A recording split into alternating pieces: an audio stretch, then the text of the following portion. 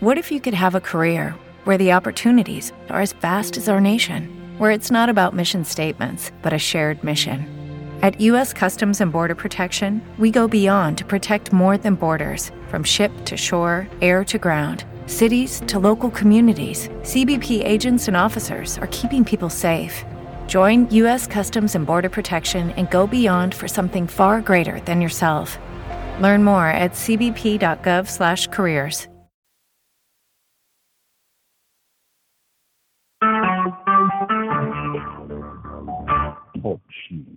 Recorded live. Good morning, good evening, wherever you may be across the nation or around the world. Once again, you're listening to the VMworld Communities Roundtable Podcast. This is podcast number 489. My name is Eric Nelson. With me today, I have my regular co-host, John White. Today is Wednesday, September 11th, 2019. John, how you doing? Doing really well, Eric. Today's color of the Bay Report was actually a really nice blue. I'm still trying to figure out exactly why the Bay changes color. You know, it's only been 4 years. I still have no idea, what correlates to color. But the weather's beautiful. It's fall because the geese are going over.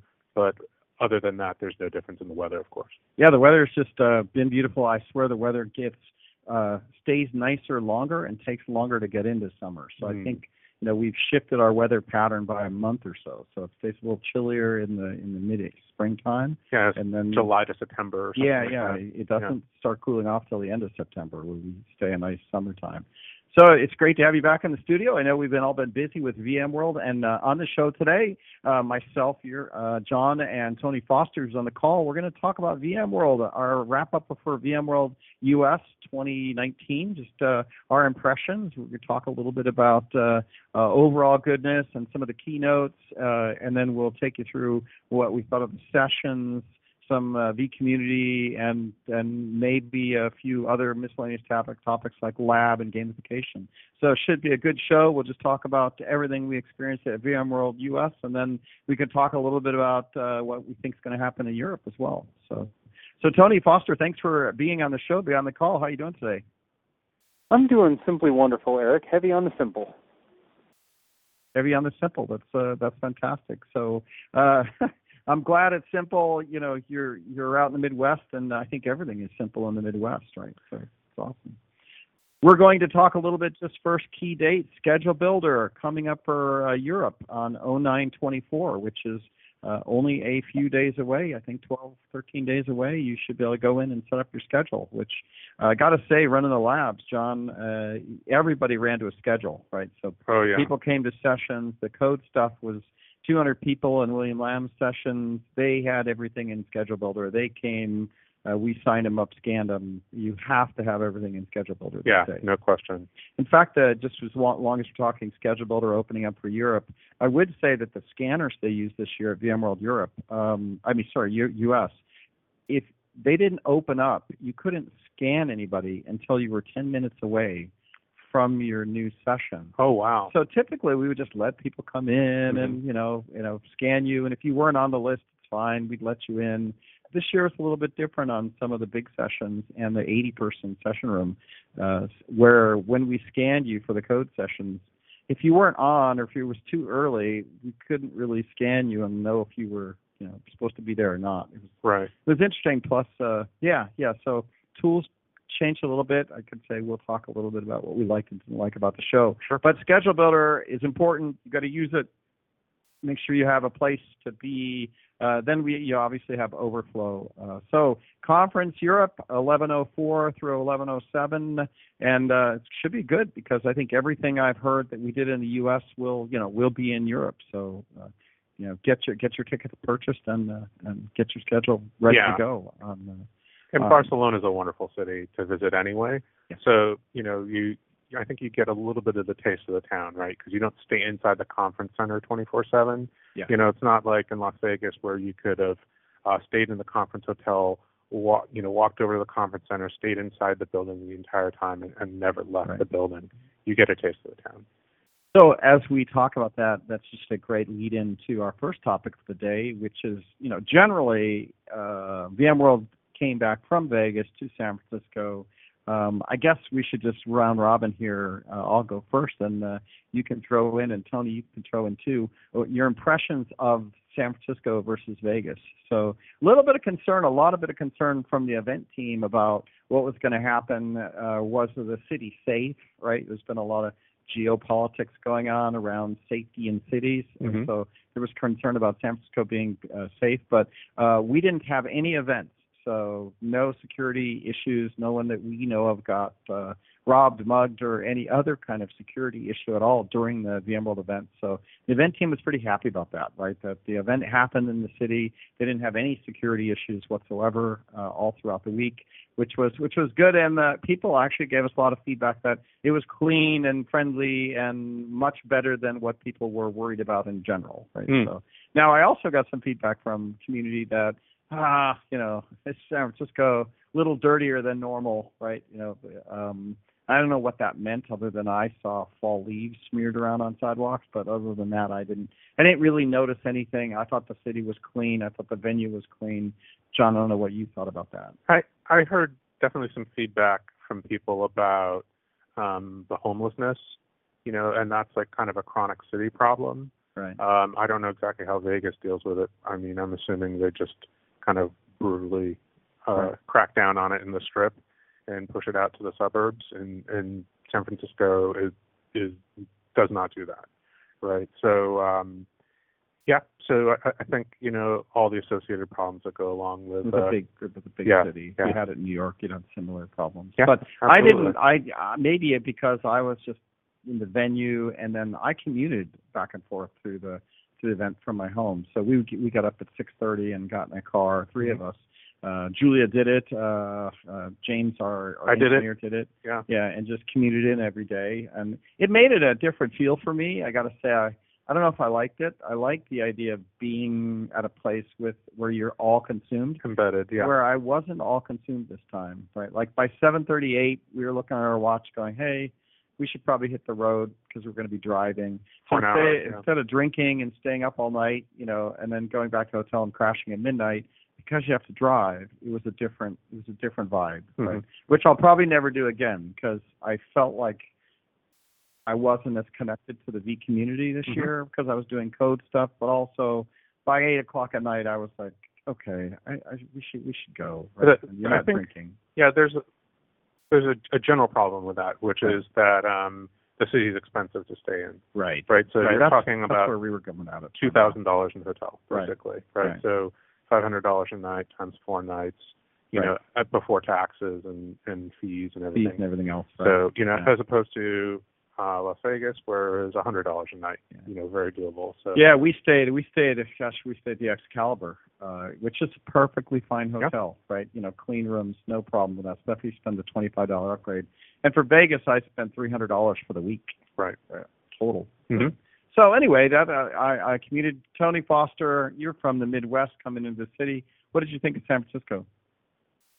So I am probably one of the outliers. I'm a fan of San Francisco. I enjoy coming and visiting San Francisco. My personal opinion is there are a lot more opportunities to see and do in San Francisco than there are in Vegas. Vegas is very much fake glitz and glam, and so I find San Francisco much more real. And so I'm probably on the outlier.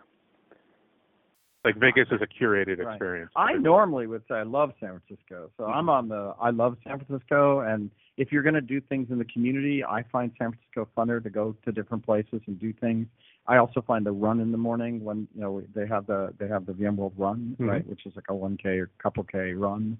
I think that's nice because it's chilly in the morning, and so but Vegas you basically have to be in a hotel. But I've had other friends that have gone, no, but I love Vegas because it's like gambling all night, and you're just in this big giant inside ecosystem. So it just depends what you like. I guess.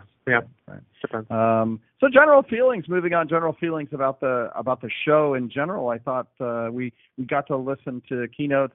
General traffic. Let's go through kind of what the size of the show was. So it was 20,000 plus this year, which was actually pretty good considering. I think the peak one year, maybe 4 years ago, we hit 22.5 or near almost 23, but not really.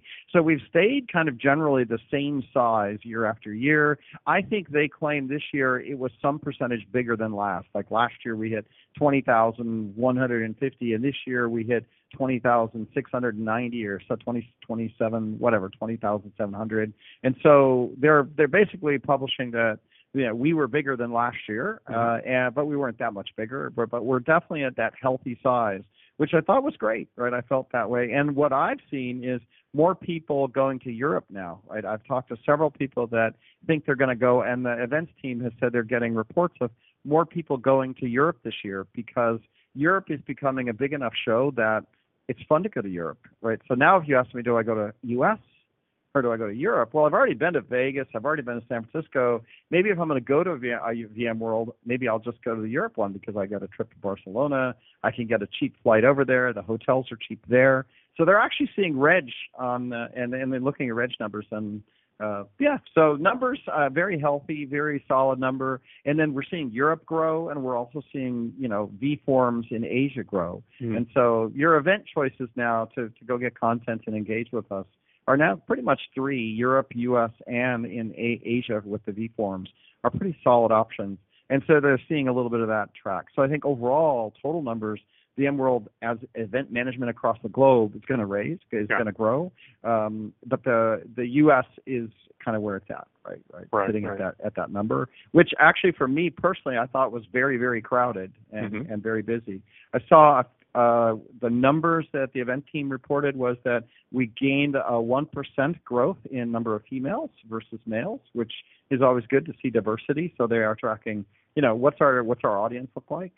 So that was good. In general, I think I saw more suits and ties and more higher level, you know, business people at the show, right? As I was just walking around, right? So that was my impression. So what was yours? Yeah, I think that tracks. I'm a person of color, so I always keep an eye out for that. And I noticed a lot of diversity in that regard. I don't know if there was any, you know, statistics that are kept for that, but I was actually kind of surprised to walk around and see so many underrepresented minorities, you know, more represented than I'd kind of seen. So, and I didn't even go to the diversity and inclusion session. I kind of missed out on that. Yeah, I think that just my own personal impression is I think that we're probably just following the trend of the world. The world, The world population is becoming more diverse. There's more opportunities for everybody.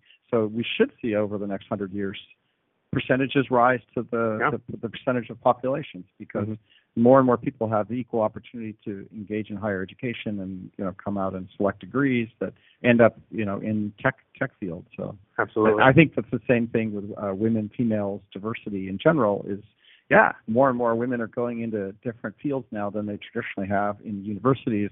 That works through the system. 10 years later, we see that those percentages change. I think in the industry. It would have been nice, like, this only occurred to me afterwards, right? If you go to some smaller conventions and conferences, they'll have a published like code of conduct about harassment and things like that, and that was actually inside the VMworld registration when you like signed up for it. Like, you know, they had a code of conduct, so it was very clear, and that was actually impressive that that kind of thing showed up. So I did feel like it was a diverse audience and a little more mixed on, you know, the suits and ties versus just, you know, guys with backpacks, right? It felt like it was no longer 100% of me walking around, the clones of Eric walking around with backpacks.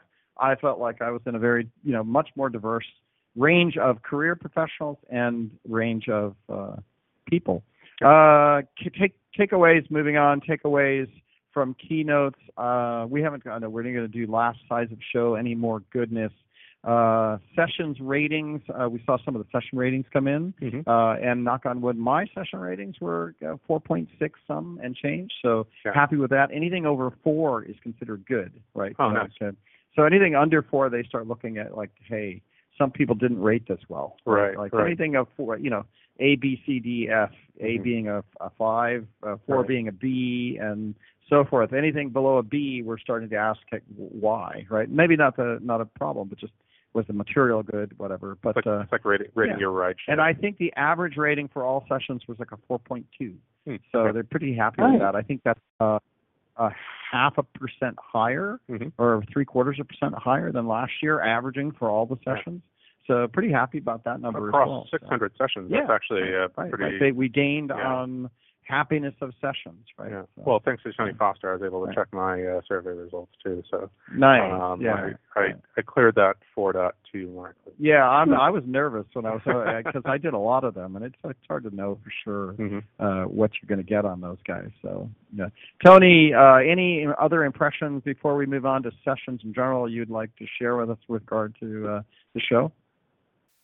So I agree with you on the number of suits. It was really interesting. A lot of the different events and activities I participated in, you didn't know when you walked in if you'd be standing next to an executive or standing next to a nerd like myself.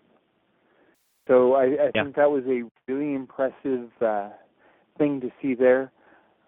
One thing I do wish that we did, sort of a segue into our session, is I do wish they were scanning for the sessions in the V Brown Bag booth. That way we would have been able to get feedback on our sessions.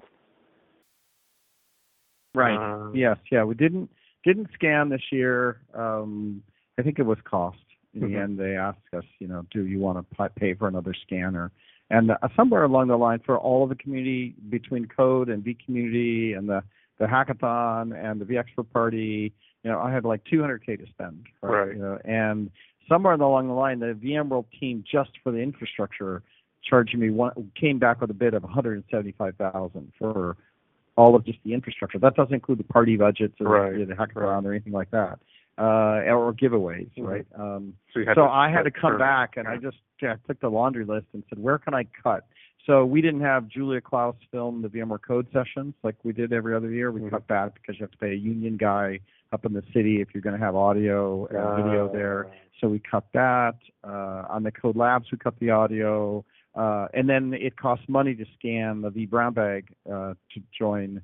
But but if you do scan, then we know who's there. We can send them the feedback form, and then speakers can get how well people liked it. But Tony, I informally talked to everybody, and you got a 4.8. So I just want you to feel good about that. Woohoo!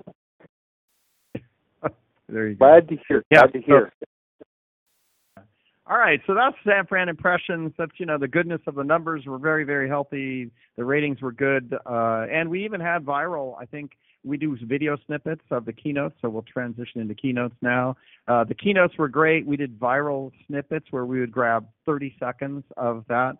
And one of the ones where Pat joked about vMotion, and I forget what the quote was, but it was an off the cuff. It wasn't part of his, original script, but they joked about vMotion on, I forget which day it was.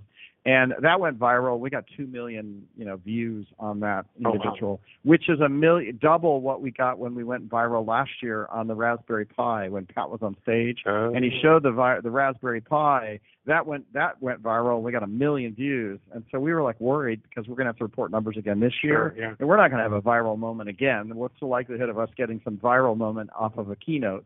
But we did, and we got like double 2 million versus 1 million. So, but I listened to Pat's keynote. I really liked what he talked about and the way he laid out the strategy between hybrid cloud and then NSX, and how we've delivered virtual network, and then the pieces that we're adding into virtual network, whether it be AI or whether it be security, right, that we're actually coming along and going toe-to-toe against Cisco with regards to like everything you would need to get rid of an expensive switch offering from Cisco and running on Intel, racked Intel, right, and building your virtual network infrastructure off of virtual Intel-based software.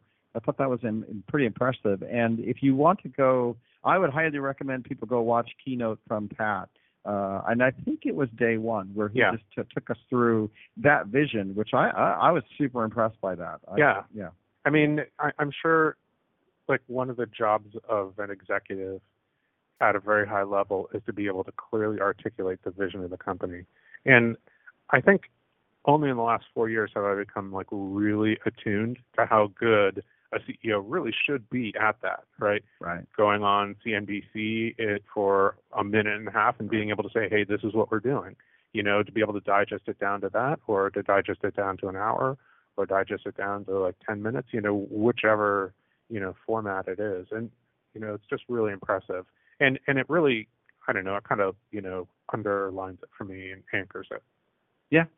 Yeah, I was impressed with the way they did that. And there are sometimes when they bring the keynotes in and they talk about the customers, and I just kind of yawn and go, oh gosh, it's more of us showcasing how customers do things, which is good, but I already live in building my own data center, and I know what I have to do, and I have my objectives. It's nice to see customers. But I think somebody mentioned that they were in the back of one of the keynote rooms, and they were looking around when they transitioned to the customer segment, and you just saw a lot of people, getting up to move on. Now, granted, there's a lot of things that overlap where people have to go get started. I know our code lab started right then, and I was like, how are people going to get over from the keynote room over to the? So people showed up, 15 minutes early, which means they had to leave the keynote at some point to go get where they need to go. Or stream it, because you could stream it and still go. But there's some interesting stuff there, right? Like the Mercy ships, the providing infrastructure for that. Sure. And then the air ambulance stories, just really pushing the edge of technology as far as mobility, at the same time being, data center specific. So they had Tony Foster. Were you able to catch the second day keynote, or was it the first, when they had Steve Young and the skier, the female skier? Now I can't think of her name. I caught most of it. What was your get to see that one? It was pretty good. There were a lot of zingers in there that were really good. All three of them on stage, because I think it was Sanjay, the skier and the football player. I think that's right. Lindsey Vonn. Thank you, Matt. I'm thinking of skier. And they were all sitting there bantering, and I thought it was really good. I also liked how they pulled the technology and everything into that discussion. So they'd sit there and do these random quizzes every so often, and so somebody would go, what is the emotion? And Lindsay and Steve would sit there and banter back and forth and finally have an answer. Or they'd do some sports-related question and trip people up. And it was just a really fun and enjoyable atmosphere to watch as that was going on. Lindsey Vonn is a skier, by the way. And unfortunately, I think that is one section that is not streamable. No, it is not streamable. So paying for the rights, which is why I haven't seen it. Yeah. Because I've just watched the keynotes from live streams. Right. But you can't actually go spend time with them. But all in all, I thought good feedback, and a lot of people in the keynotes, and then reasonably good live streams as well. So all in all, good messaging. But I just loved Pat's. I thought Pat did the best job I've ever seen him articulate the whole vision of company vision. Yeah, company vision, hybrid, along with all the NSX, and then we've been announcing these acquisitions, and then it's hard to how does it all fit together? Where are we positioning each one of these acquisitions? So it was nice to kind of see the strategy behind all of it, which is pretty good. And then of course we announced Kubernetes and rebranding of all of our Kubernetes projects into Tanzu, which was interesting. I'm yet trying to figure out all the positioning. I think there's going to be more conversation at VMworld Europe around Tanzu, and more announcements, and basically Kubernetes and vSphere. Right? Yeah. So there's they broke it out into build, run, and manage, and so building, I think a lot of that is projected onto the Bitnami acquisition, where you can use their tool chain theoretically in the future to build out containers based on your enterprise images, as opposed to whatever Bitnami has picked in the past, right? And then if the Pivotal acquisition closes, then a lot of developer-based tool chains, as far as CI/CD pipelines and artifact repositories, that entire ecosystem of things that developers need to be really productive, right? So that's the building part, and then the running part is project specific, where there'll be a Kubernetes cluster, management cluster embedded in every single hypervisor that VMware ships, and then the managed part, which is Tanzu Mission Control, where you can go cross Kubernetes clusters. It's a service, a management service that you can use to kind of see everything. Now, a lot of those things were tech preview, right? They were not. They were not, release announcements, that we're going to ship this quarter. So, but I know when we're going to release them, but I'm not allowed to say. Yeah, it's an articulated vision as opposed to, Do you know where Tanzu fit? Did they talk about Tanzu as like the brand for everything, build, run, manage? It's the overall branding for our Kubernetes and cloud native. I should probably not limit it to Kubernetes, but overall cloud native efforts. Yeah.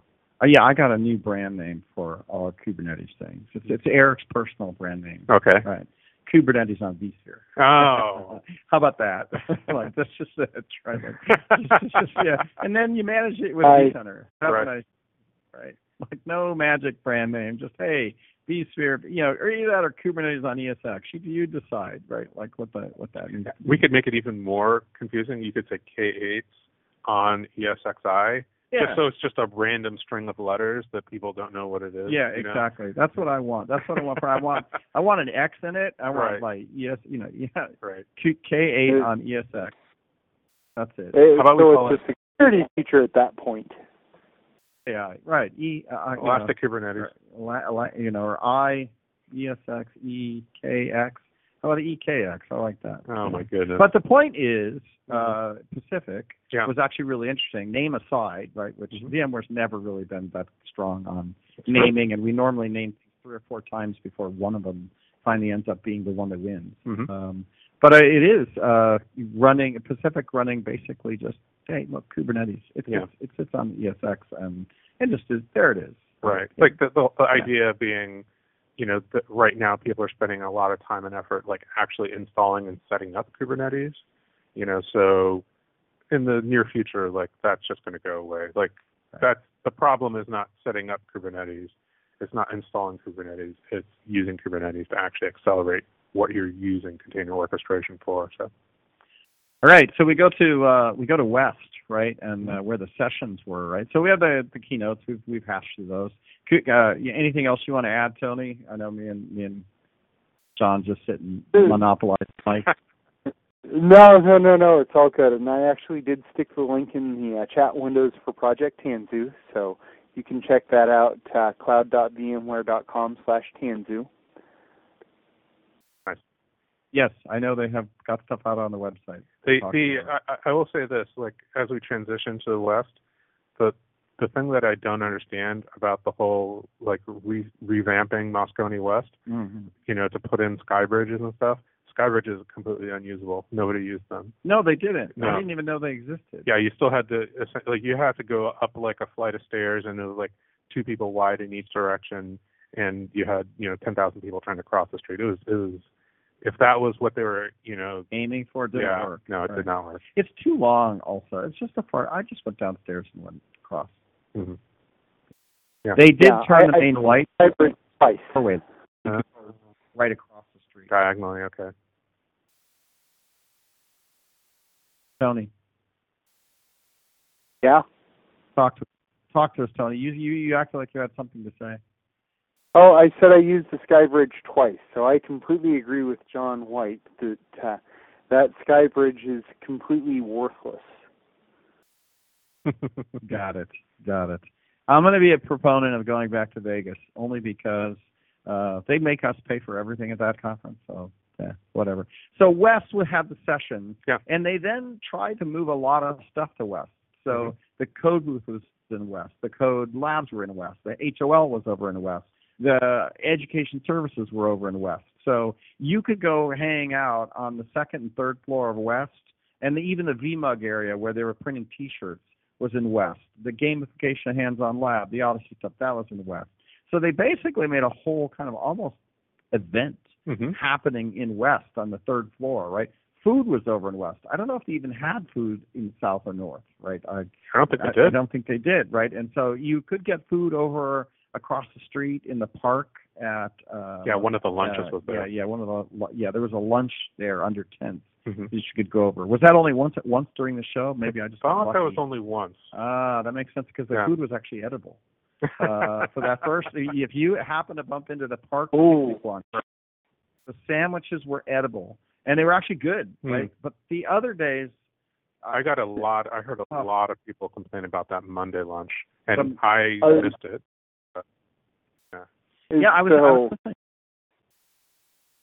I'm going to chime in on this one because I got an earful on the lunches. I guess the park lunch was good. I didn't get a chance to try the park lunch in Yerba Buena Gardens.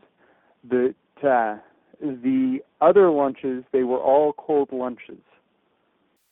And no one was appreciative of them. I have feedback on the whole thing. The park lunch was good because it was obviously a special event. That makes sense. I did not know that, but that makes sense.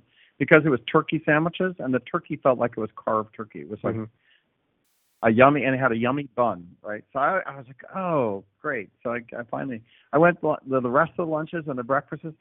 There's an article I was listening to on one of the talk shows on the way to work today, and they were talking about the fact that less and less people are drinking beer now. The beer market has stagnated, and there's this new seltzer, Spike seltzer water is trending now. White Claw. Yeah, White Claw. Right. That's exactly it. So White Claw is trending now, and it's growing like wildfire because the next generation just doesn't want to drink beer because it's harsh. You have to get used to it. It takes like 10 years to get used to beer, right? To where you can actually appreciate it. Where I guess seltzer water, Spike seltzer water, you just drink it, tastes good right off the bat, right? And I felt like the VMworld lunches. So we have a new generation coming up drinking White Claw, enjoying the flavor of things. And it's a level of food that, they eat, which is pretty healthy and pretty good, right? And I think Vegas did a little bit better job of that, right? I go into VMworld US in San Francisco, and I feel like it's a throwback to 1982, right? Where they serve us a breakfast, unhealthy, or one time that I had, it was a croissant. But it was a croissant that was stale and soggy, mushy croissant with like eggs and 2 raw pieces, microwave pieces of bacon, right? And that's supposed to be your breakfast, right? Now in the 80s, that was pretty yuppie, right? We could get a croissant with an egg and some bacon. That was better than my grandmother's dinner, right? Our breakfast would have been, full breakfast. This is continental, but it's not competitive in today's food market. No. Those in general, the food in general was that way. I felt that the Vegas, the San Francisco food was a throwback to like the 80s. Yeah. Right? Yeah. I can only speculate that it's captive vendor, right? It is absolutely captive vendor for sure. I wonder if the Yerba Buena Gardens, because it was outside the venue, must have been they could use it. Yeah, just or speculation. they bought the checkbox thing that was slightly more. Oh, the upgrade. Yeah, the upgrade. Okay. Yeah, they upgraded that picnic lunch just to a slightly better offering. Which I don't know what they're going to do. This is why I kind of vote back to Vegas, because I think the reality is the venue is so expensive up there that they had to choose which checkbox item is it going to be, the B plus lunch or the D, which option do they choose? This is all my own speculation, but we definitely got the feedback. We all tasted it. I feel like the events team needs to eat the food that they're feeding the... I'm sure they were, but I think more importantly, No, the venue team gets their own catered service. I rightfully so. They're working a million hours. So I don't want to badmouth the event team because they work super hard. I would say, I think that there's a food issue. The more important thing is, like, if you went and you had this issue, you have to fill out the survey, and you have to say something in the survey, and say. Right.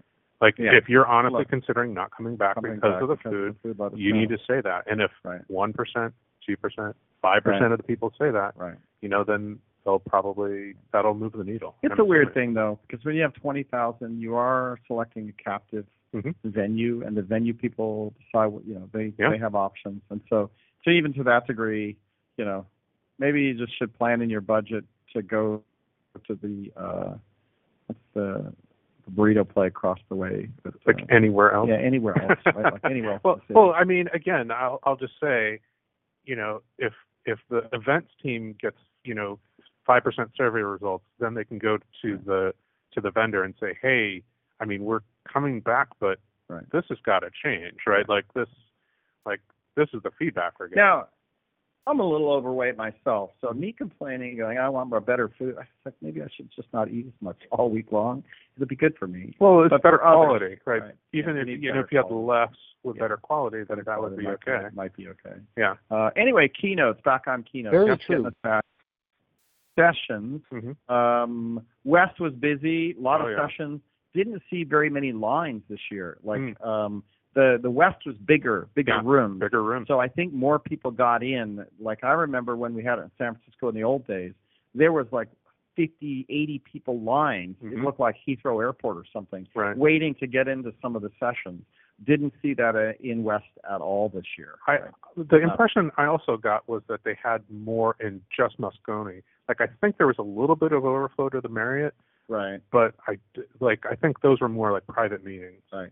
So I think the Moscone West just might have expanded or something happened there.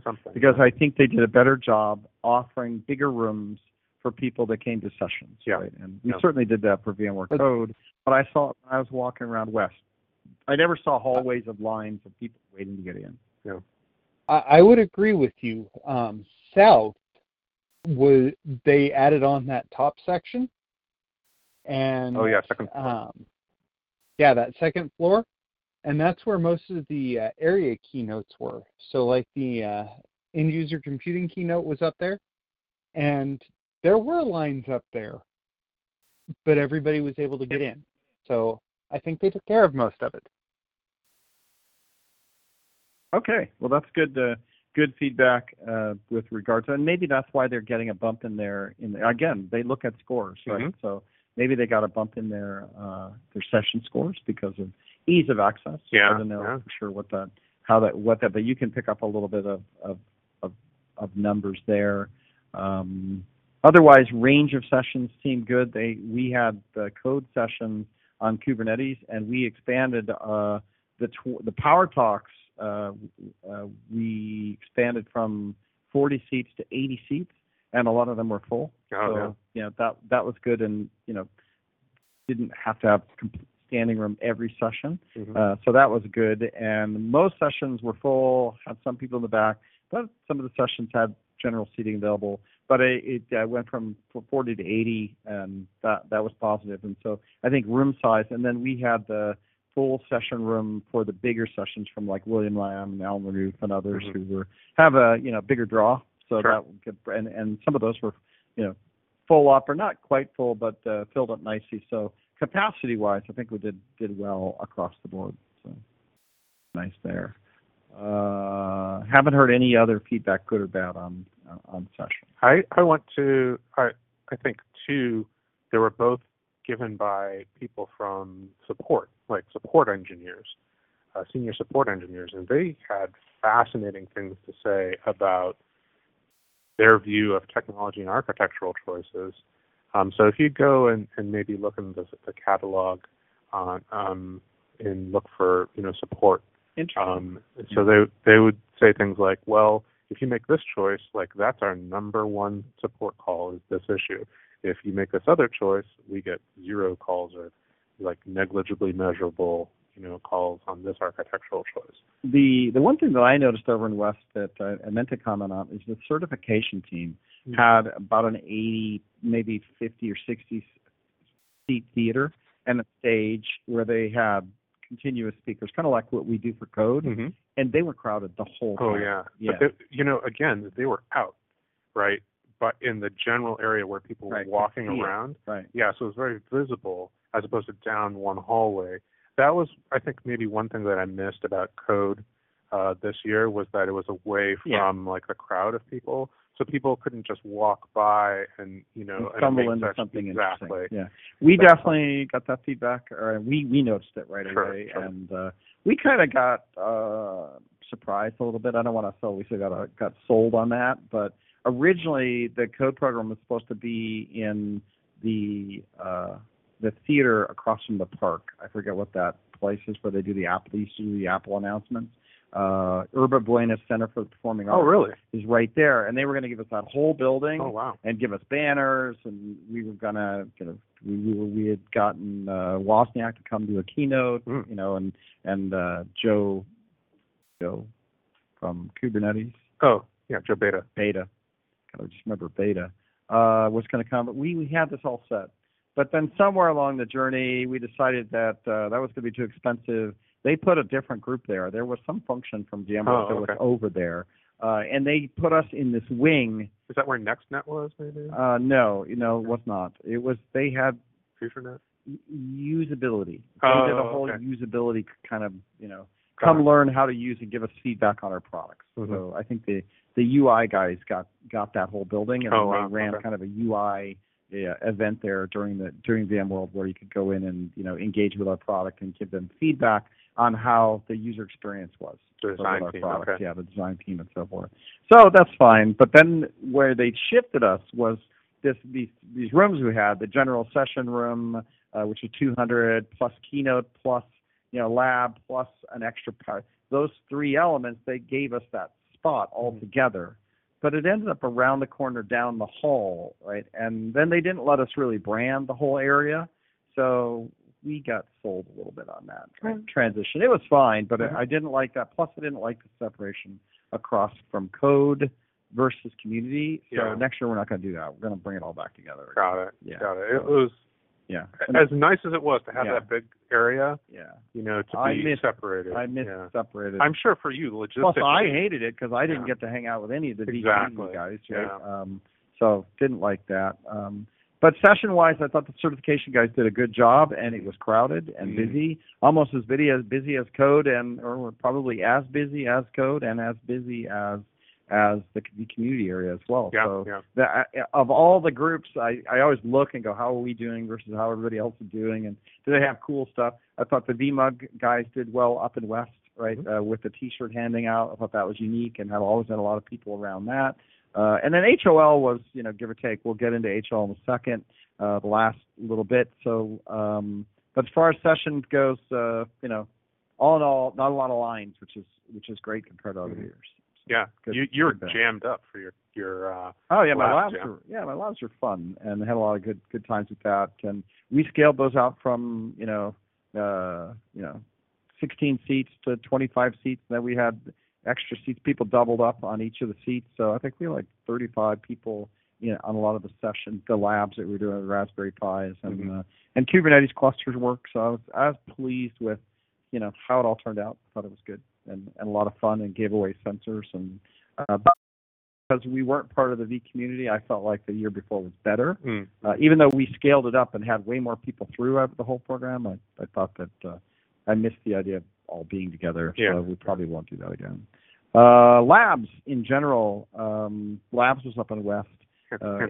They did the Odyssey program this year, which was the VWarrior program in Japan, but they renamed it Odyssey. And it was basically about 21 teams of 3 or 4 guys or people, women or men or anybody, that sat in a little team, and one person drove. And they had everybody compete together in the labs, and then they competed for a high score, right?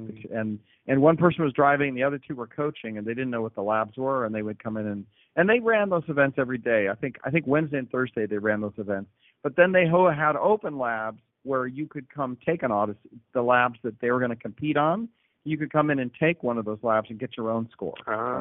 So that was fun, and they had a lot of labs. So they had a record number of labs taken, even though they had the power outage upstairs on West. That's right. I totally forgot about that. Yeah, I think it was Tuesday afternoon. The day of the VExpert party, they had power outages, which shut down Moscone West. So interesting, everybody had to circle down through, stairwells and such. So it was interesting.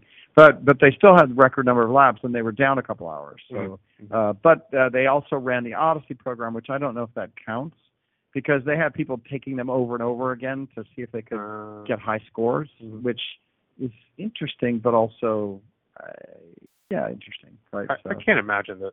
It would be interesting to break that out to see. Yeah, take away the Yeah. Odyssey repeats and see how people do. I wonder if that actually moves the needle for someone to spend $2,000 in a hotel to come to a conference. Whether they gamification is an addictive thing. That's a good point. You find your way into it. The next thing you know, you like it, and you're spending your time doing that. And maybe you were just on a boondoggle to San Francisco anyway. You were going to go to a couple of key sessions. We've seen that on CloudCred, where the top 10 players on the CloudCred leaderboard, we generally have to throw them away because we get, when you take it, we can see based on HOL team gives us the time they took to do the lab. Mm-hmm. And the top 10 players were doing the labs in 7 minutes. So they were coming in, instigating a lab, clicking through everything super fast to get to the end where you get to your code so that you can go back into CloudCred and say, okay, I finished this lab. Mm-hmm. Here's my code, right? Well, they were doing one lab, 7, and then they would sign up for another lab, go sit and take that lab, do it for 15 minutes, take the next lab, do that for 12 minutes. Oh, wow. And you could look at their timestamps. And these are interestingly enough, these are well-known community people. So these are people that we have relationships with that are, and they don't realize that we can actually get the data of what they were doing, right? And we're looking at them, and we send them mail going we're going to have to disqualify you guys, and they're super apologetic. Oh yeah, sorry, I got carried away, right? And so maybe they look at the prizes. I don't know what it is, but gamification has weird effect on normal people. Sure. Mm-hmm. And I think that we all probably have eaten our share of ice cream cones or whatever bad habit is that we've got hooked into for whatever reason. And so some of the gamification, you're right, it doesn't make logical sense to come do a lab, spend valuable time doing this, but over and over again. But sometimes you get hooked on something. Yeah. You want to get that perfect score, or you want to win that prize, or whatever it is that you want to do. Leaderboard. Yeah. It now for a lot of people it just encourages you to go engage. So employees this year we had 500 people, 500 employees. That's a record number. Engaging with VMworld content this year. So we ran gamification for the employee base, and that was good. We ran gamification for our hands-on lab. That was also good with the Odyssey team. We had a mobile app for the Odyssey thing where you could go in anywhere as long as you came to VMworld. On the mobile app, there was a go play Odyssey. And then there were times when you could go in and answer 20 questions. It was timed. And you could compete with everybody and win a T-shirt or whatever it was. Okay. So, yeah, they had 50 or 60 people playing each of the mobile games every day. They ran those a couple times a day. So, all in all, labs were good. I think the lab feedback was good. I think the lab coverage was good. Mm-hmm. The infrastructure was good. Again, I went by multiple times, no long lines. Yeah. Right. So, other VMworlds where we've been in and you sit and there's a line to get into HOL. They had bring your own device again, so you could bring your own device and do the labs, or you could do the labs on terminals. Yeah. So it seemed like it was line-free, a lot of people there, activity. They were open. Pretty happy. Almost first, I think I showed up on Sunday. Yeah, they were open on Sunday. I think they opened Sunday morning, yes. First thing. Well, and I heard some weird rumor that they weren't going to open on Sunday because of budget restraints and trying to cost manage San Francisco. But they were open. They were open Sunday, Monday, Tuesday, Wednesday, and Thursday. So busy time for everybody. Right? It was good. Thursday was busy. The community area. We're almost near an hour up. So we'll talk a little bit. Tony Foster, you were in the V community area over in Moscone South with V Brown Bag and everybody over there. What was your impressions? How did your session go over there? So all of the sessions I got to see were packed. I think I had about 80% of the seats full for my session, and that was about average from what I saw with the time I spent in the community hang space. Nice. I still felt the effects of being spread out. Mm-hmm. Even the Cube with John Furrier, who does the video interviews, where in Vegas they had that in the front when you walked into the village. Yeah. There they were. You couldn't miss them, and you could watch them. But that was up in Moscone North. How many people walk through North Lobby? I never went to North. I never went to North. Yeah, I went to South and I went to West. and so I never saw John. So I still felt. I mean, I think people were busy in South. The couple times I was over there, it was crowded. Oh yeah, very busy. So good to hear that the Alistair Cook and the Brown Bag community is still buzzing along. Yeah. And I got to tell you, the recording booth for podcasts was really good. Oh, really? It nice. was really good. Yes. It actually blocked out the sound. It wasn't echoey inside. Right. Really it was. nice. I think we had Sanjay Poonen come record. Oh, really? Myself and Julia recorded audio for his keynote. One of the videos he did with Verizon, where he narrates. I met with these Verizon. Blah, blah, blah. That was recorded on Sunday in the booth. Wow. And they actually had 3 people in there, which was Sanjay goes, okay, we're getting in our motor scooter now and shutting the door, and we're going to record a podcast, because it was a super small but very effective noise out, which is what we asked them for. Yeah. Right? So I was going to ask them for a slightly larger. Yeah, you couldn't. I would say you couldn't do 3 people in that. Right, and I was disappointed by that. Right, you couldn't do 3. I mean, it was almost funny to watch Sanjay and Joe Sagamagurand. I don't know Joe's last name. What is it? Saramon. Yeah, Sagamon. Okay. So Joe Sagamon is executive communications. We do a lot of work with him. We record podcasts now and then. And Joe was there, getting this, handling Sanjay. And then we also had Julia, who's doing the recording. And it was humorous to see Joe sit in that little booth with Sanjay on a little bench seat trying to do. But it was good. So the community booth was good. I know that Corey Romero gave out the Expert Raspberry Pis, the bag. Had a little bit of a snafu there, so I need to apologize to some of the experts, and I'll talk about what actually happened here, so in case you're listening to the podcast later. Originally, we did a call out for how many of the experts were going to be there, so that we could build the number of the expert bags for the people that go. We had 280 people respond. I'm going to be here. I'll pick up my VExpert bag. So we made 300 bags, give or take, for the experts that are going to be at the show. We dropped in a Raspberry Pi and some stickers. We basically took the money that we would normally buy a cute little water bottle or whatever, and we bought Raspberry Pis for everybody. I think that spread around, and that was great. But at the booth, which was Jenny and Josh on the team, were giving these out. They didn't have the list of who RSVP. They had a list of just the experts. Got it. So a VExpert that didn't RSVP shouldn't have gotten one. Right. But they didn't know that. Corey mismanaged that piece of it, bless his little heart, which meant that we gave out 300, and then we ran out. Right. And people that RSVP'd came in, and there were only maybe 10 or 15 of those people that got denied because we were giving out. Now, technically, all of the experts should give one. And what I would say is that if you RSVP'd and you came to the show and you didn't get your gift bag, and you had RSVP'd, send us mail. We'll somehow send one out, as much as we hate shipping things.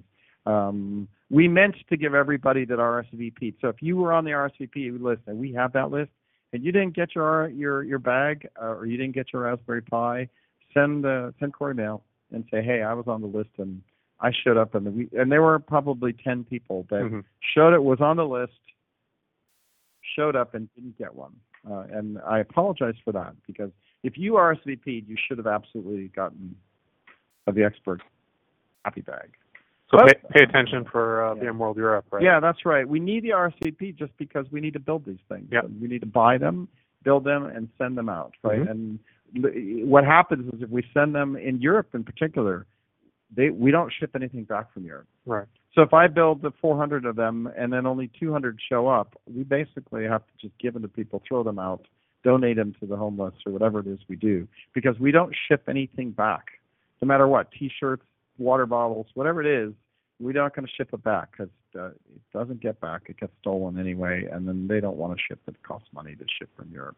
And so we end up, we try to get a number that's accurate so we know how many things to build. So, yeah, if you're going to go to VMworld Europe, the word is out. We're giving away the expert bags with Raspberry Pis in them. We're going to do that again as a thank you for being a VExpert. So let Corey know you're going to be there, and we will make sure that we if you RSVP, they will have supply for you there when we're there. But other than that, the V community seemed to be very busy. Oh, so active. Yeah. Every time I went, it was the area was just full. Sticker exchange, super active. Blogger tables, 3 blogger tables, a lot of good blog articles out there. Just good to see everybody.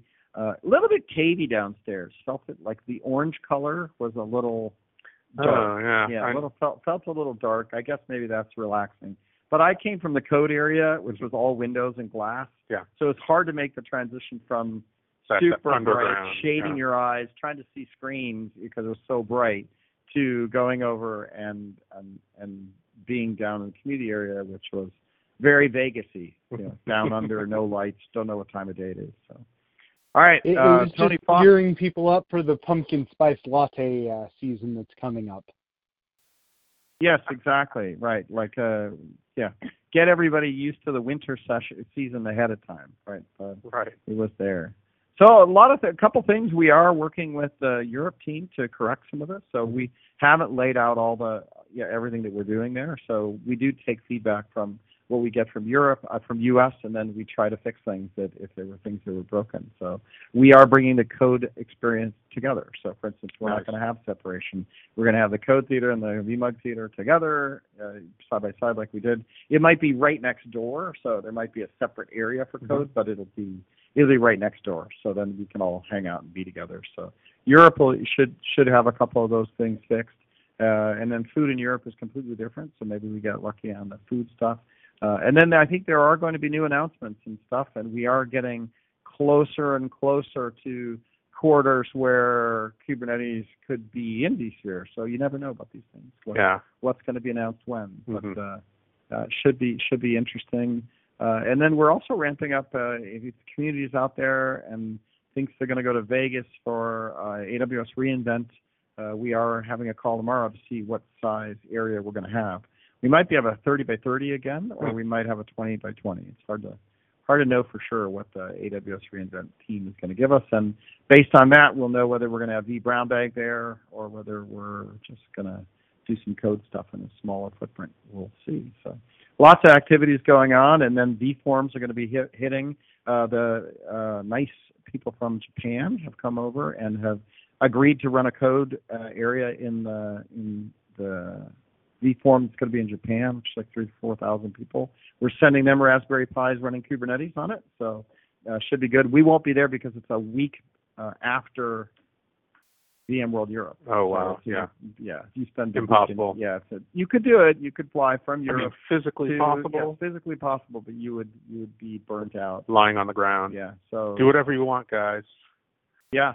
And then I think we're going to be down in L.A. There is a venue in L.A. Let me look up, see if I can get this before we go. Twitter. Got to go to Twitter, see if I'm logged in here. Working with guys down in L.A. Mail here. I will get it. So like a VMUG event, or is it? No, it's a conference. Oh, really? And Ray O'Farrell's going to be there, and VMware is going to be there. And so... Yeah, it's the Nth Symposium. So the Nth Symposium in L.A., we're planning on going down to the Nth Symposium, and we're going to have a code booth in the Nth Symposium where we're going to do the Kubernetes stuff. So the Nth Symposium sometime in mid-October. And then Tommy Berry on our team's getting married in Texas early October. So we got wedding in Texas for Tommy Berry. We got the Nth Symposium. We got vForms in Japan, and we got Europe, VMworld Europe, and then we have AWS reInvent, all within like 4 weeks. Boom, boom, boom, boom, boom. So should be good. We'll have to make sure we organize some podcasts while we're on the road. Yeah. Because we'll be a little bit remote, but we should catch them up. And all in all, a good momentum season. So we're in the momentum season. Yeah. So that's good. Yeah. Pretty exciting announcements. It was a great show. I'm excited to see what happens at Barcelona. And we did have guests scheduled for today, but one of the main guests got sick. The other guest didn't want to do the podcast without one of the other guests, so we thought we would just. And John White is in the room. He's like, I guess quarter is ended, and you're done doing all the heavy lifting you got to do. So you're you have a little bit of free time coming up. It's worse than you might think because of course now on a sales team they're like, well, we're already 5 weeks into the new quarters. Gotta get going. Never ends. Yeah, Never ends. Exciting times. Tony Foster, thanks for being on us and chatting with us. It's good to get a podcast out again. We're sorry for the last 3 weeks. We were just so busy that we just didn't get our gear back into the studio and set up. We just spent a little bit of time today getting everything debugged again. Every time we take it down and put it all back up again, there's always something we have to do. So thanks for joining, Tony. No worries. The barbecue report? The barbecue to finish it out. What's the deal? So I think tonight I'm going to be doing some ribs. So just real simple barbecued ribs. One of I have 4 kids, and my youngest is the last one. I'm almost empty nested. He's a senior, so I got this one last year, and he has a girlfriend. He's now got a girlfriend, and she comes over and hangs out at our house a lot, and they go over to the parents' house. They both live in Palo Alto with us, in the same area, and she has discovered cooking with my wife. So my son's girlfriend discovered cooking, and they're coming over now, and them as a couple. My son lives with us, but the girl comes over, and they cook, and she's discovered baking.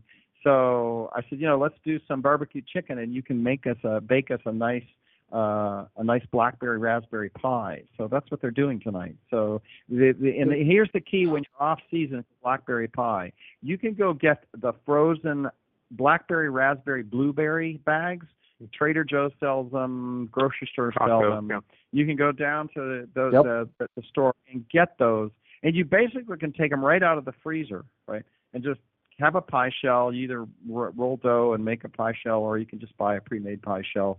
By the way, making pie shell dough is simple. It's just some lard and some flour, and you mix it up, cut some water, and it's simple to do. Make your own pie shell. Dump those frozen berries in and a cup of sugar, and then put that in the oven, and man, you have a raspberry, blackberry / blueberry mixed berry pie. Get a little thing of whipped cream, which is one of those little quart size. Put that in a bowl, and you put a spoon of sugar in that. Powdered sugar if you got it, regular sugar if you don't. Maybe a bigger spoon heaping. And you whip that with a hand whip. That's hand whipped whipped cream. Takes you about 15 minutes to hand whip it. You can do it with a blender.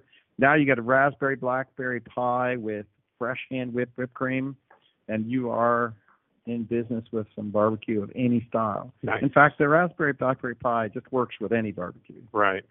In fact, yes, barbecue. And you can put it on the grill too. Right, exactly, and you can smoke that baby. That's right. Just smoke up the pie. That's it for the show. We're running late. Thank you very much for listening. We will be back again next week with some real guests. Facebook Live. All right, Facebook Live. Thanks a lot. Julie Klaus, thanks a lot for getting all the gear back up and running. We are good to go. We will be back in business next week. Till then, have a great week. See ya.